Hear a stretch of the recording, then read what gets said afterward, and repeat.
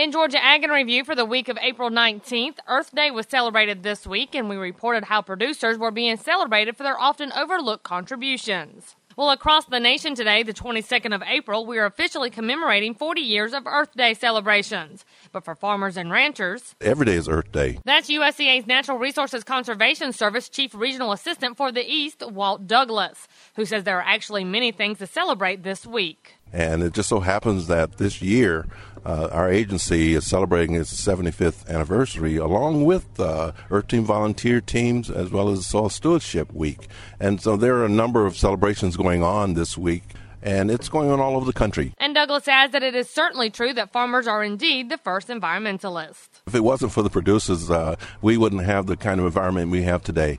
And I applaud the producers, because if it wasn't the producers, well, who would be protecting our natural resources today? So a whole lot of credit goes to the customers, our producers out there, whether they're ranchers or farmers or they own forest land or whatever.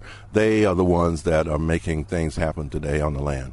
And as we turn our attention to livestock news, Randall Wiseman has this report. When it comes to the National Cattlemen's Beef Association and the Cattlemen's Beef Board, many are aware of the restructuring efforts that have been underway. NCBA President Steve Fogelsong, a producer from Central Illinois, gives his analogy of what is actually taking place. From my perspective, as I looked at it going in, here's how my analogy was that from time to time, and it's not very often, we need to raise the hood on the pickup truck and actually see how the thing's working.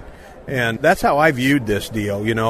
We've only got so many dollars to work with that producers put in both in the checkoff, and those dues dollars. And we need to figure out how to be as efficient as we possibly can be with every one of those dollars. He said that while there are some potential roadblocks to the industry's optimism, it is a battle that can be overcome if everyone remembers that they are in it together. America's producers deserve a national organization that is very nimble, is tough, can get with those issues and deal with them very, very efficiently. And from the same perspective, we need to make sure those checkoff dollars are doing what they should do to promote our product and build us beef demand. And that's how I viewed the whole thing, just making sure that we had those things linked together so that we didn't waste any money. And I think long term, that's where we'll wind up. Working groups are currently developing bylaws, investment schedules, and a transition timeline. And these changes will be considered by the board at the summer conference in Denver this July.